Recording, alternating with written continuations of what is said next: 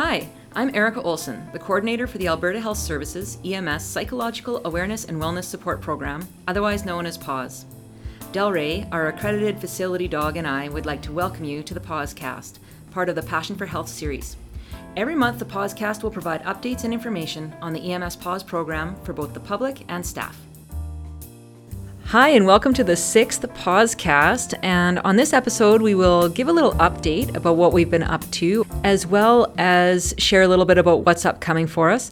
And especially wanted to share on this episode a little bit about what we've learned so far. The PAWS program launched in October of 2017, and 3 months before that, Delray moved to Alberta. So we've actually been together for 13 months now, and in that time, we've learned a lot about how to work as a team and what it looks like to be a part of the PAWS program. As of the end of August, we've engaged with over 1,000 practitioners. And throughout that time, there's been a survey sent out to people that the PAWS team have met with. And they have a chance to say some feedback for the program. And of all the people that have answered the survey, over 75% reported that they had a stress reduction as a result of engaging with the PAWS team. If you're an EMS provider and you'd like to learn more or complete the survey, you can find it on the PAWS page. That's on ahsems.com under Psychological Health and Safety. In addition to the general response survey, we're developing a research project designed to assess the efficacy of the PAWS team during acute stress. This research requires applications to several ethics boards, and the Animal Research Ethics Board application has been submitted and approved, and we will continue to give you updates as this gets closer to launch. So what's ahead? We're going to continue to engage with our direct delivery and contracted providers across the province. From Grand Prairie and Slave Lake down to Lethbridge and Medicine Hat, we are following up on previous visits, as well as attending documentaries like The Other Side of the Hero, and dropping into symposiums and staff learning opportunities. Since we've launched, we've been contacted from many services internationally and locally on how to set up their own dog programs. One of the things that comes up a lot when talking with different services is how much work actually goes into developing and then maintaining these programs. What this tells me is that we're actually setting the bar on what it looks like to have a professional canine support program for first responders. This is a real reflection of the commitment and investment that AHS has made in delivering high-quality programs to its frontline staff. In sharing the details of this program with people that are looking to develop their own, it's put it into perspective how much we've learned since we've launched. A lot of what we learned has been a result of feedback from staff. In that survey I mentioned earlier, staff have an opportunity to provide feedback. There's been a lot of positive feedback and also some suggestions on what we could be doing better. One of the biggest things I've noticed that's changed in this program is how Delray's adjusted to his role. He's had to learn a lot about knowing what his job is now that he's a PAWS dog. One of the things that was noticeable about the way Delray was working was that he would look at me a lot when we were visiting with staff in a casual engagement. It took me a while to understand, but this was actually a trained behavior. When Delray gets aroused and he's around new people, which is really exciting for him, or if he gets confused and he's not sure what to do next, his job is actually to look at me, who's his handler and his safe place. So as he's relaxed and learned that his job is just to be himself and engage people, he spends less time checking in with me and more times engaging with the staff that he really wants to spend time with. Just as Delray has come to know his role, I've also begun to understand mine. One of the things that's become clear to me is the value of us as a team.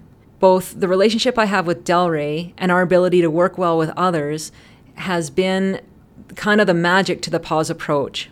So Delray on his own, he's pretty awesome and he would do a great job. But it's when we team up and we work together and I bring in my extra training and peer support that I find that we make a big difference. Let me tell you about one of our recent deployments. It was to a diffusing. Now, if you don't know, in the Mitchell model, which is the model that we use, a diffusing is the event that happens within 24 hours after a critical incident, and a debriefing is the one that happens after 24 hours and often includes a mental health professional. So this was within 24 hours of the event, and we were called to respond in Central Zone, and because it was within our area and we were well rested, we were able to respond. This was a great opportunity to see the value of how Delray and I work as a team. We went into an environment that was difficult to plan ahead for, and we were able to go with the flow, and Delray was really on the ball. He did a great job of engaging people, and I found that my role as a peer fit really well in this environment. This also became an opportunity for us to do a big learning. So once we were in the room and everyone was seated, we actually left to ensure that there was a chance to obtain consent. Because this is a new process, we want to give people an opportunity to opt out if they don't want the pause team in the room. Once consent was given, we were brought back in the room and I went and sat at one end. Now, what Delray did then was, because he was allowed off leash, he started to visit a little bit with people in the room, but he didn't go very far to the other side. And now I realize that this is because for the first half an hour or hour, I had him on a leash only at one end of the room, and he had kind of set that up as his own working parameters or working boundary. So now I go to my trainer to work through that. So what I seen was he was comfortable in that environment, he was well prepared, and now we just need to do a little training so that he understands that he had actually the freedom to visit everyone on the circle, not people just within a certain distance of me.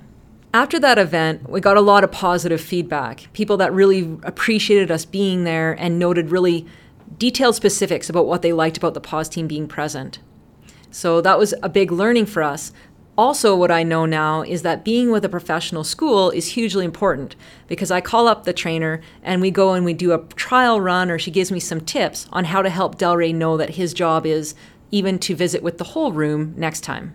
People are often asking for examples of how the pause team works.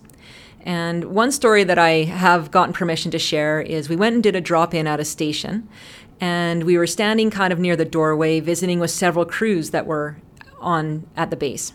After we'd been there for about a half an hour, a new crew showed up and reported that they'd had a really hard morning and actually a really hard week. And at that point, Delray was just coming off leash. I had asked them if that was all right. They said it was. But then there was some concern expressed saying, oh, this dog is going to out me. Like he's going to tell everyone that I'm having stress. And so I assured the person that Delray is not a heat-seeking stress missile, and his job is to just be a dog and be friendly with everyone. And then we ended up kind of getting into a conversation and visiting for a while. It turned out that while we were visiting for about 20 minutes, Delray was leaning on the provider's legs. So he had the side of his body resting on the person's shins. And he just chose to stand there throughout our visit. And we talked about nothing in particular. And then basically we kind of wrapped up and went on our way. Well, later I found out that that person told their spouse how much that had meant to them, and that had been really soothing for their nervous system right at a time that had been difficult. And these kind of things are anecdotal, but I think that because that was a behavior I've never seen from Delray before, there's some merit there in that Delray may have been responding to what he was sensing as an elevated nervous system. Some of the ways that we engage staff range from casual drop-ins in hospital hallways to seeing them at the station, and even sometimes we'll stop in at trainings. And then we'll relate to them stories like I just shared about when we do drop-ins. These are opportunities for people to learn about the PAUSE program and also to talk about psychological health and what's your current stress management plan and is it sufficient and does it need to be changed or updated at all. Sometimes these conversations are super rich. And occasionally I'll hear about people's practices throughout their workday. So I now know that there are people out there that between patients sit and listen to a podcast that helps them relax, or they'll do a meditation that they learned at a retreat that they were at last summer. Sometimes people will carry a rock that will help them, remind them of a really awesome river trip they took. And touching it reminds them that they're living a life that they want to live, even though right now they're super tired and exhausted. And so these moments have been really meaningful to me as a paramedic, going out to meet other paramedics, hearing what's working for them to live a balanced life in this environment. If you're a direct delivery or contracted provider working for AHS in Alberta, you can have the PAUSE team out to see you. There are several ways to do that, and it basically involves getting in touch with a peer or a supervisor who will email us the request. You can get more information about that on our PAUSE page on ahsems.com under Psychological Health and Safety. If you have suggestions or questions for the PAUSE program, please email us at emspause, PAWS, at ahs.ca. While you're at the PAUSE page on ahsems.com, please check out the introductory videos, as well as our update letters and our program practice documents. You can also find more information in previous podcasts like how to be a future handler and what goes into raising a dog like Delray. Thank you very much for tuning in to the Pawscast. Please send in your questions for the Paws team to emspaws@ahs.ca. We'd love to hear from you and answer any questions that you have.